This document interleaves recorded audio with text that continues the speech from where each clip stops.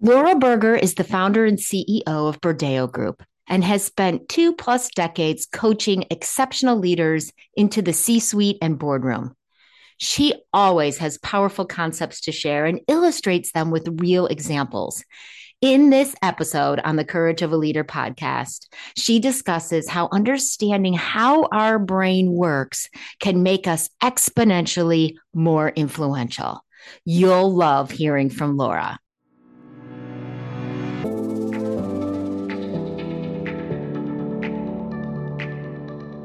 Welcome to the Courage of a Leader podcast. This is where you hear real-life stories of top leaders achieving extraordinary results. And you get practical advice and techniques you can immediately apply for your own success. This is where you will get inspired and take bold, courageous action. I'm so glad you can join us. I'm your host, Amy Riley.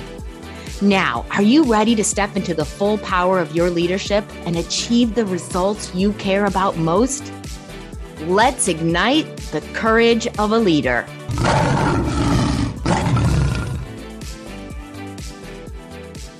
Laura, I know that you have been seeking out resources about neuroscience, and you continue to educate yourself about what we're learning about our brains.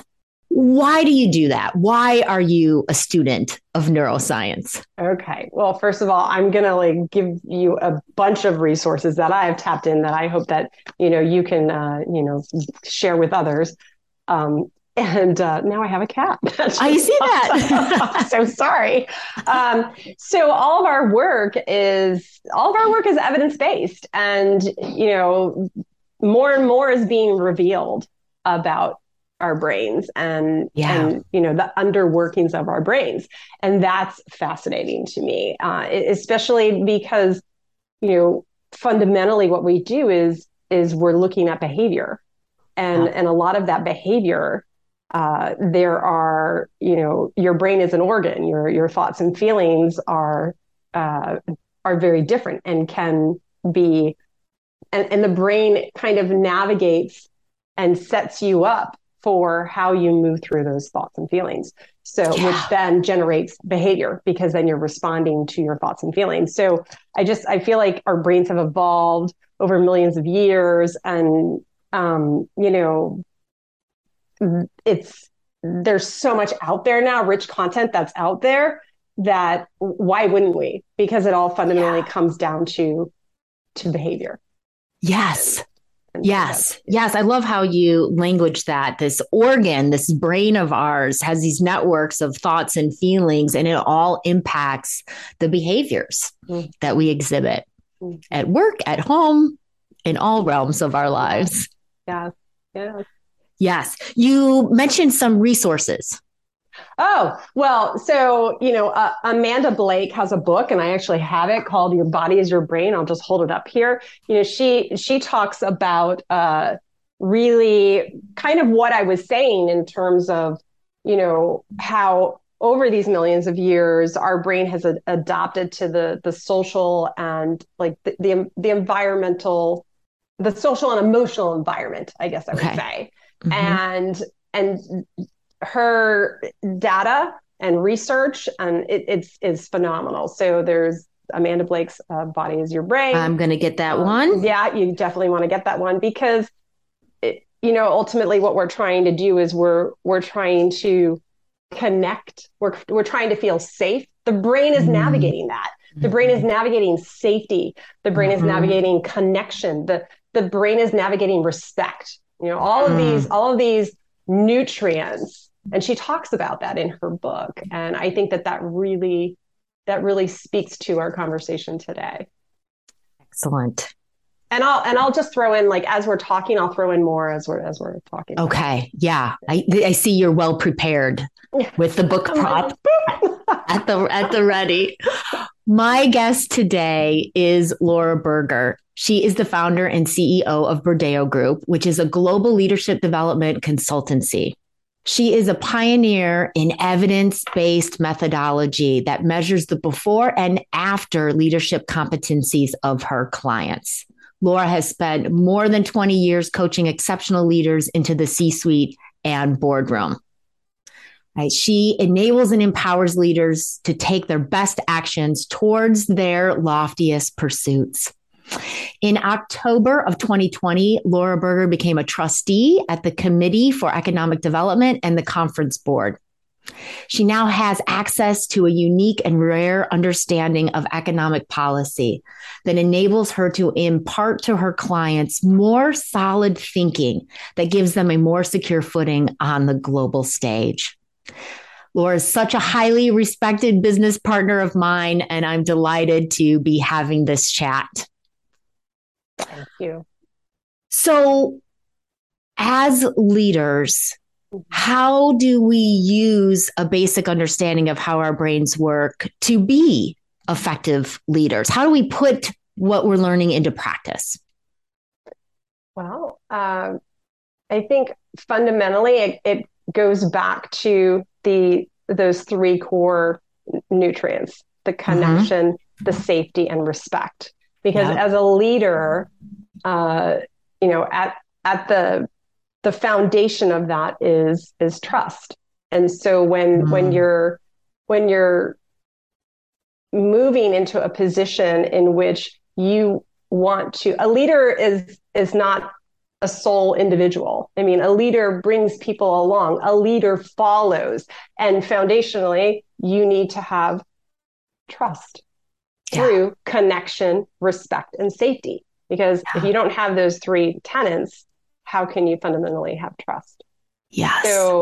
So understanding, how the brain operates. I'll give you a great example of this. So let's just take it back to our childhood. Take it back to and you as a parent. So when you see you're at a restaurant with your kids and you see another child that is going under, exploring, leaving the table, stepping away, maybe wanting to crawl under a booth, looking back, and you're looking at them, go, are they getting in trouble? Are they bothering that person? Oh, I don't want them to bother that person. And you're just, they're exploring, they're out there and they're exploring. And that secure base that you are providing for that child as they're looking back at you going, okay, mom's still there and I'm not getting yelled at yet, Okay. Yeah. Okay. Mom's still there and I can still see her in my sight. So I'm not too far away from my family. Right? This secure base is that safety and that connection, but it's also allowing, your child to venture out and know that secure base is there. And now let's apply that to leadership. Yeah. And innovation and creativity. And, how can you as a leader provide a secure base for others, for your peers, so that they feel comfortable in testing boundaries, the child that, how far can I go? Bringing new ideas forward. In a way where, okay, failing fast. I mean, it's like, hey, I got your back, and so that secure base is fundamental. Now let's talk about the brain. When you're not in a secure base, you're in that fight, flight, appease mode. Yes. You're in your, the primitive part of your brain, because let's go and trust. If you are trying to gain the trust of an animal, are you going to barge in and be like, Yes. Your amygdala is going to be reactive and, this doesn't feel safe. This doesn't, we're the same. As humans, we're the same. I'm not about to move into that, that playful connectedness, because in the primitive part of your brain, your cortisol levels are upregulating because of that interaction. And so that's going to prevent you from moving into your prefrontal cortex, which is where that connection and oxytocin levels are up. And you can, create that environment, that social environment to connect and to move into a space that's more. Yeah. and where our rational thought happens in the prefrontal cortex. So if we're a leader that does something intentionally or unintentionally that causes someone else's amygdala to go, oh, this feels like a threat. Right. And then, of course, we know our brains treat psychological threats the same as physical threats. So it's telling us to fight, flight, or freeze. And we're not running from a tiger. So we don't need the blood to rush to our legs for running. We need instead to not be in that amygdala hijack and move, have the brain activity move, like you said, to the prefrontal cortex, right? So constantly be thinking as leaders, how do we make it safe? How do we make it okay? How can that person share that idea, say that vulnerable thing? Yes. Well, and you know, when you talk about how leaders can make it safe, so it's interesting because one of our clients, they're a publicly traded company, and one of their pillars, their culture pillars, is ease. We want, you know, our customers to feel a sense of ease. We, you know, want our employees to feel a sense of ease. Like it's all about ease. And it was interesting because the other thing about the brain is often people forget about what's going on in the body, because the body is going to send, the physical body is going to send reactions to the brain for the brain to respond. So when you talk about a sense of ease, what does ease feel like? Like in the body, what does ease feel like? And getting these clients to think, okay, you're saying you're all about ease, but how are you moving into your meetings? And they weren't moving into their meetings with ease. I mean, just lift your shoulders up. Yep. How's that make you feel? Not ease. Not tension. Tension. And this is called proprioception and interception is what it is. And so it's getting in tune with your body. And Amanda Blake talks about this as well, of being able to be more aware of your sensations, because your sensations are ultimately going to send signals to your brain. That rapid heartbeat, oh, we're a company of ease. We gotta go into this meeting. All wound up. Yeah. All wound up. And then now let's talk about thoughts and feelings. We're a company of ease. How do you think you're really feeling when you're moving into a conversation with someone? That doesn't feel psychologically safe whatsoever if you're intense like this and your heartbeat's going a mile a minute, and what you're communicating may not, you know, come across the way that you intend it to come across with ease. Yes. So that safety. So how can a leader, you know, create safety? Well, it's getting in tune with their physical body. What is going on in your body in the moment? You know, I was on a call with a chief technology officer, and everything was just going crazy with the board expectations and the system that they were implementing. And I said, talk to me about, you know, like what this feels like for you. And when he couldn't really connect to his body, because it's hard for people to connect, I said, well, describe it as a song. Like, what song comes to mind? And he rattled off, it was like a Toad the Wet Sprocket song or something, you know, and it's like, oh, okay, you know. And he's like, yeah, it's just like this up and down and intense and intense and intense. And then I said, well, what, like, how would you want it to feel? Like, what song comes to mind?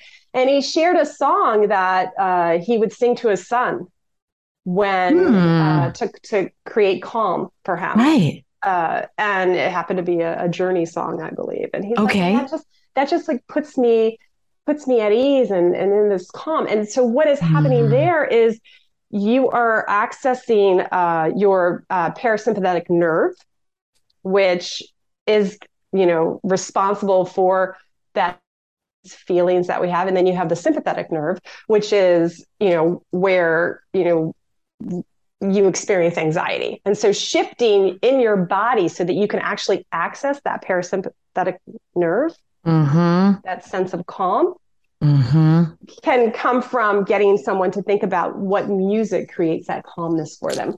Yeah. And then they can go into how it feels in the body. So I understand that some leaders have a real hard time talking about, well, I don't know how it feels in the body. It just feels irritating, or it feels, I don't know. And so if you can shift it to something else, it can really help them navigate that. You are so good at helping others tune in to what's going on with them and giving them various access points, like you were just talking about and sharing that example with your client, right? That tuning into our bodies, if we can feel what's going on physically, or if we can describe it with a song or a poem or a memory or something to help us access how we're feeling, that helps us understand, if I'm following the logic here, what's going on in our brains, right? Like what are the thought and emotion patterns that we're tapping into in that moment that are probably going to inform what our next behaviors are going to be. Yes. Well, and what you're also talking about is the neocortex is responsible for the scripts that we create in our minds. So let's say, for example, you have a colleague of yours, and every time you have an interaction with them, this is, oh gosh, it's just terrible. It's just, stressful, and, they don't listen. They're always cutting me off. They're interrupting me. And so what happens is that script has been developed in your neocortex. And so as you're moving into that conversation, you can choose to go into it with, oh, what's this person going to do today again? Oh, they're going to cut me off here, or they're going to, make me feel this small, or whatever it is. Or you can say, okay, what's going on in my body? How can I move into this conversation from a place of calm, from a place of ease? Yes. And shift the script. Ooh, shift the script. Yeah. I like that. Well, and we have to have the awareness first in order to shift the script. Otherwise, we're going to go in with our automatic reactions, which might be from an amygdala hijack, fight, flight, or freeze place. Yeah. Okay. So shifting the script. Yeah. I've seen some videos out recently about neuroscience that we can actually change these patterns in our minds. Tell us more about how that works. Sure. So there's the first one that comes to mind is words. Words are powerful. And when you think about a word, there's meaning attached to that word. So for example, context, it's with words. That's what it means. That's what context means. And, even if you don't know the actual meaning of that word, you attach a meaning to that word. Sure. Okay. Yep. So when you are shifting the pattern or the script of that individual that you can't seem to have a good conversation with, words matter. Yeah. Words matter incredibly. So when you think about the word terrorist, just think about the word terrorist. Right? And then what thoughts and feelings does that bring forward? Terror. Out of control, instability, unknowns. I just want to try to protect people, my family. And what do you think would be going on in your brain right now. Protect, terror. Right. Yeah. Freak out. Like this is, it's fight. Well, some of it is flight too. Like, right. I just want to run away. I don't want to be in any circumstances where my family could be in harm's way. And now what about if I said freedom fighter? Yeah. Yeah. Pride, freedom, safety, security, banding together. Yeah. Yeah. And what's going on in your brain right there?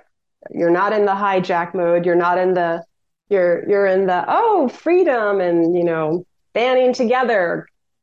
I feel like I must be coming into the neocortex where there's connection and there's right.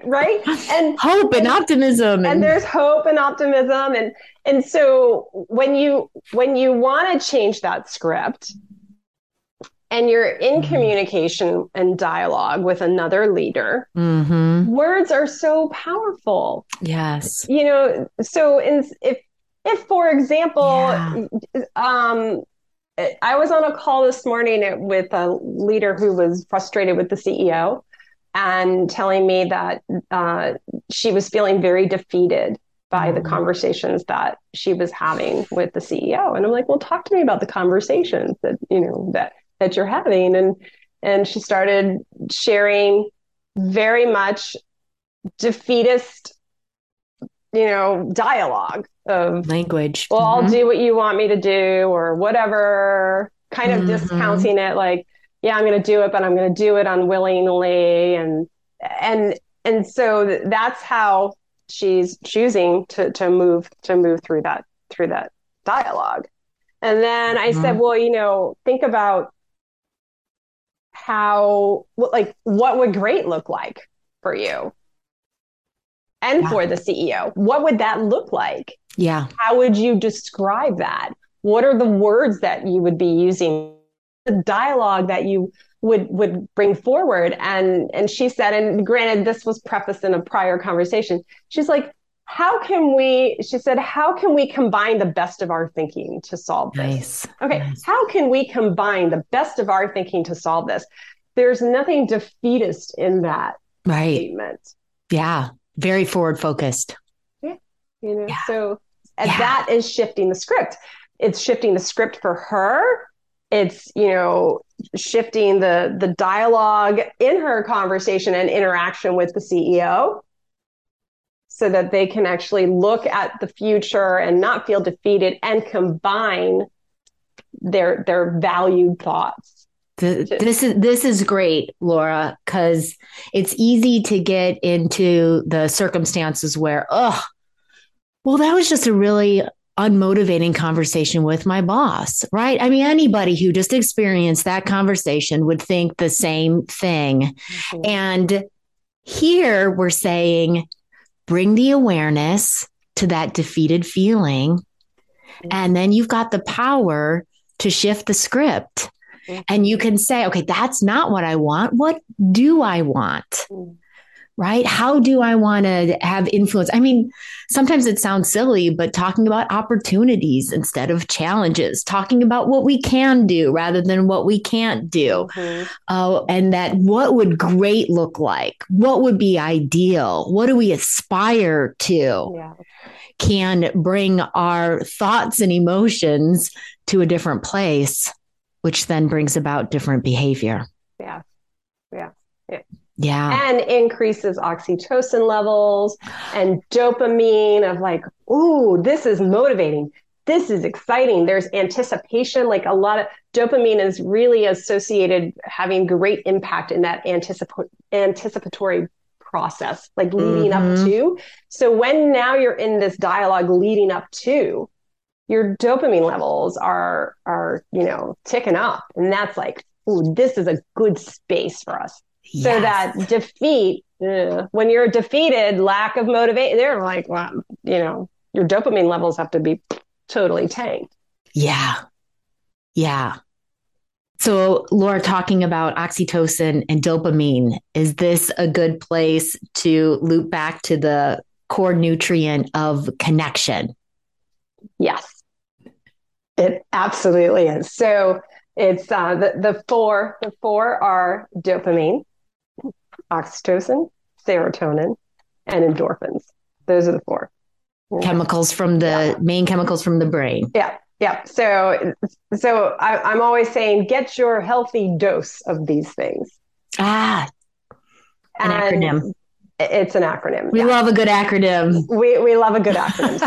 So dopamine fuels exploration, and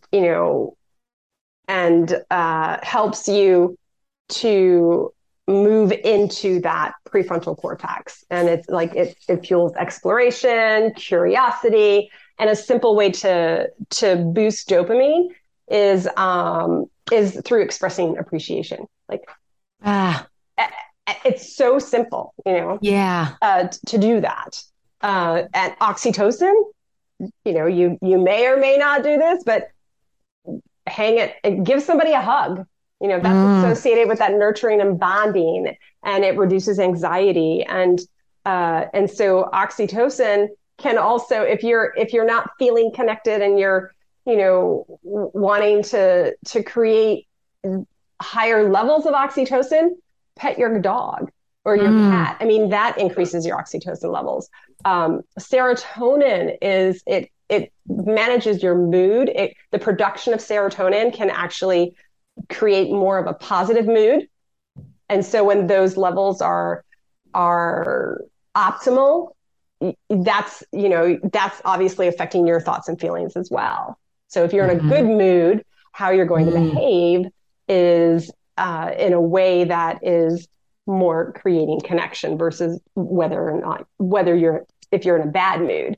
And simply expressing like things that you are grateful for, like things that you have an appreciation for others, gratitude practices, things such as that. And then endorphins, exercise is excellent for increasing your endorphins, because what endorphins do is they help you, they help you, they're good coping strategies.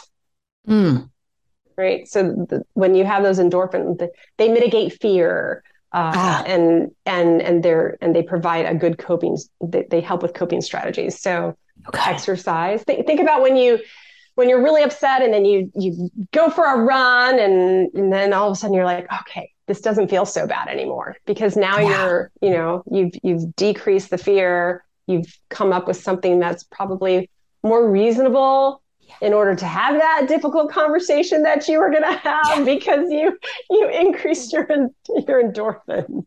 It sounds like it could be perspective setting. Yes.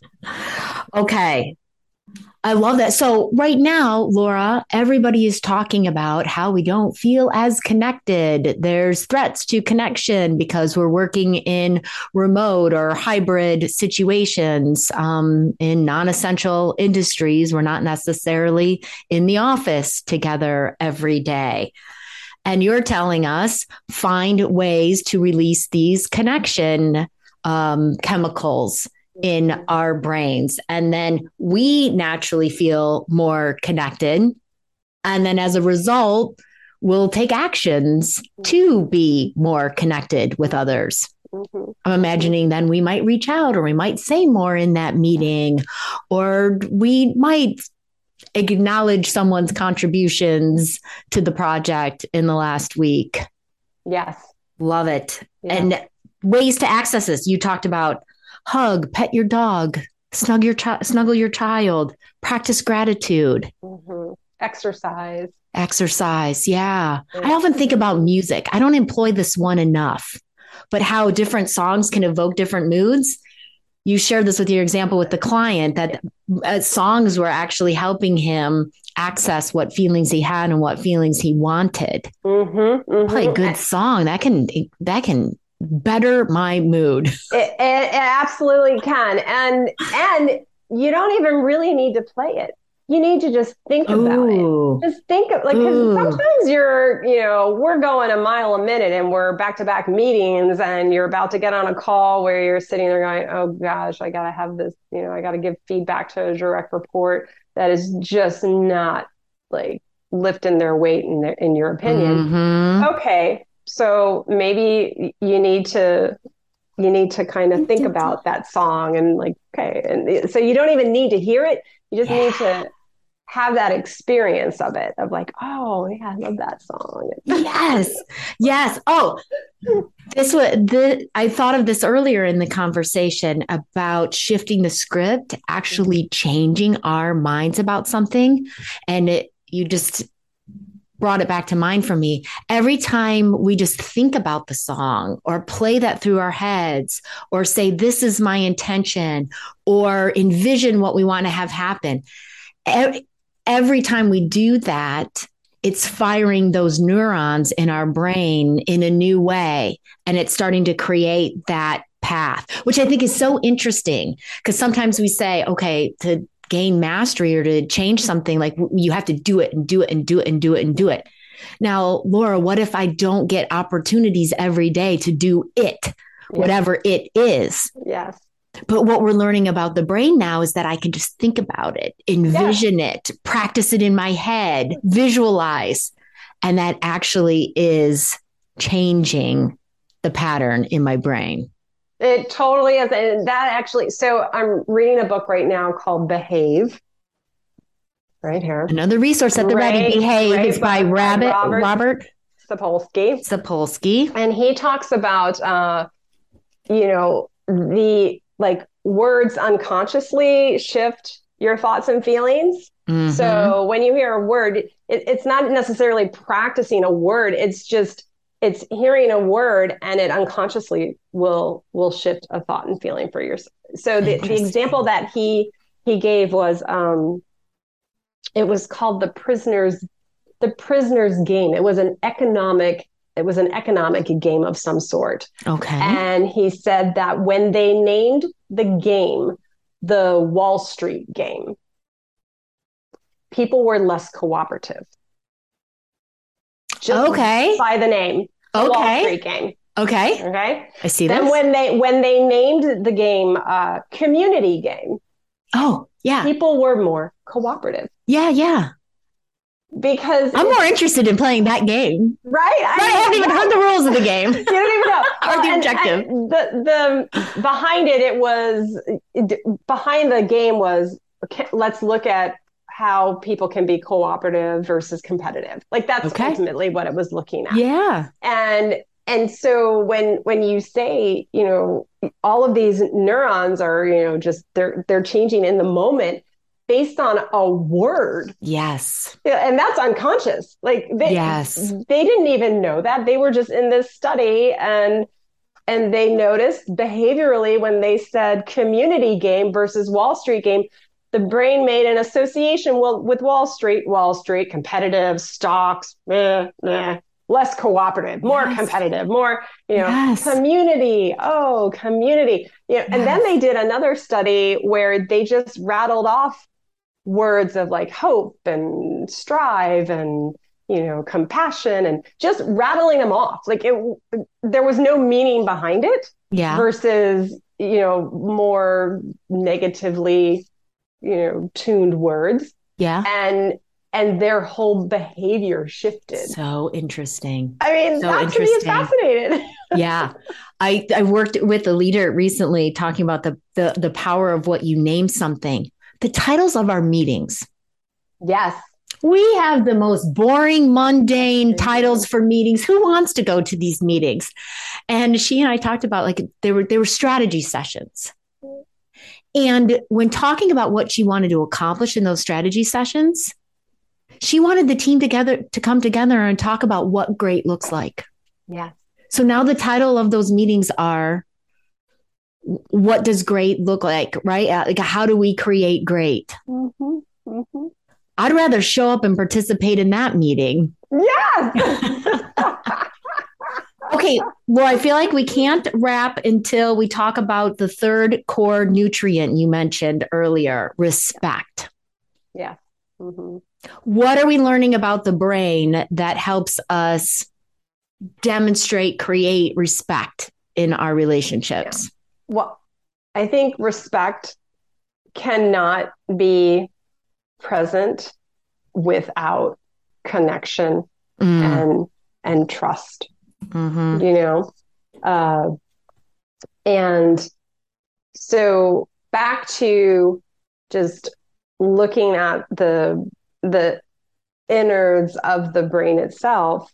If you're in a place where you're not trusting, if you're in the primitive part of your brain where you're either appeasing, as that client was doing, I feel defeated, I really, am not trusting what she's saying to me, and doesn't feel respected, it's very hard to then respect someone else. So think about when you're not feeling respected, because you're feeling disconnected, and you're feeling as if there's been a breakdown in trust of, wow, you're not trusting the decisions that I'm making.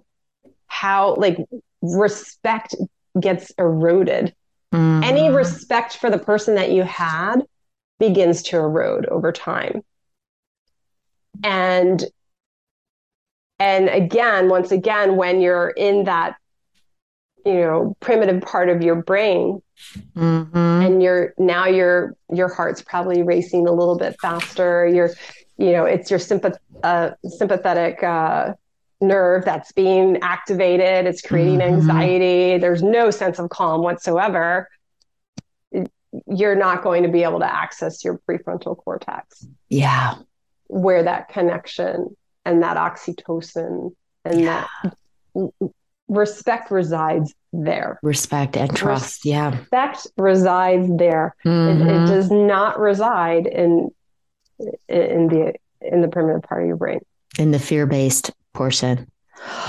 Laura, you have shared with us so many great concepts and practical ways to access them. I mean, first, talking about safety, right? How do you as leaders create a safe space for people to show up vulnerably and with their innovative ideas? Talked about how ultimately we can shift the script, but first we have to be aware. And tuning into our bodies can be a great way to access that.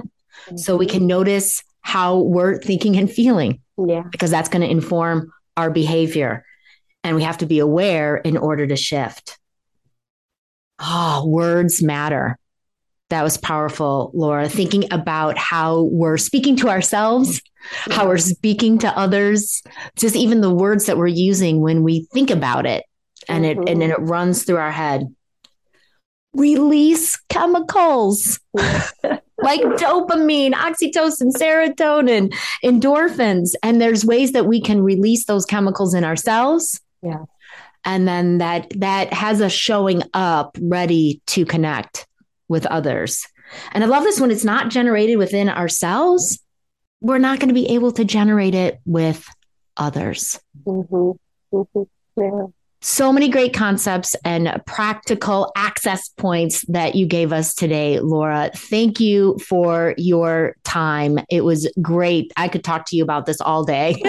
And thank you for being on the podcast today. Thank you for having me. This was lots of fun. And you're right, we could go on and on and on. And we will put all the links to the resources that Laura mentioned in the show notes. Yeah. Definitely. So that you can check it out further. Thanks for listening. Thank you for listening to the Courage of a Leader podcast. If you'd like to further explore this episode's topic, please reach out to me through the Courage of a Leader website at www.courageofaleader.com. I'd love to hear from you. Please take the time to leave a review on iTunes. That helps us expand our reach and get more people fully stepping into their leadership potential. Until next time, be bold and be brave because you've got the courage of a leader.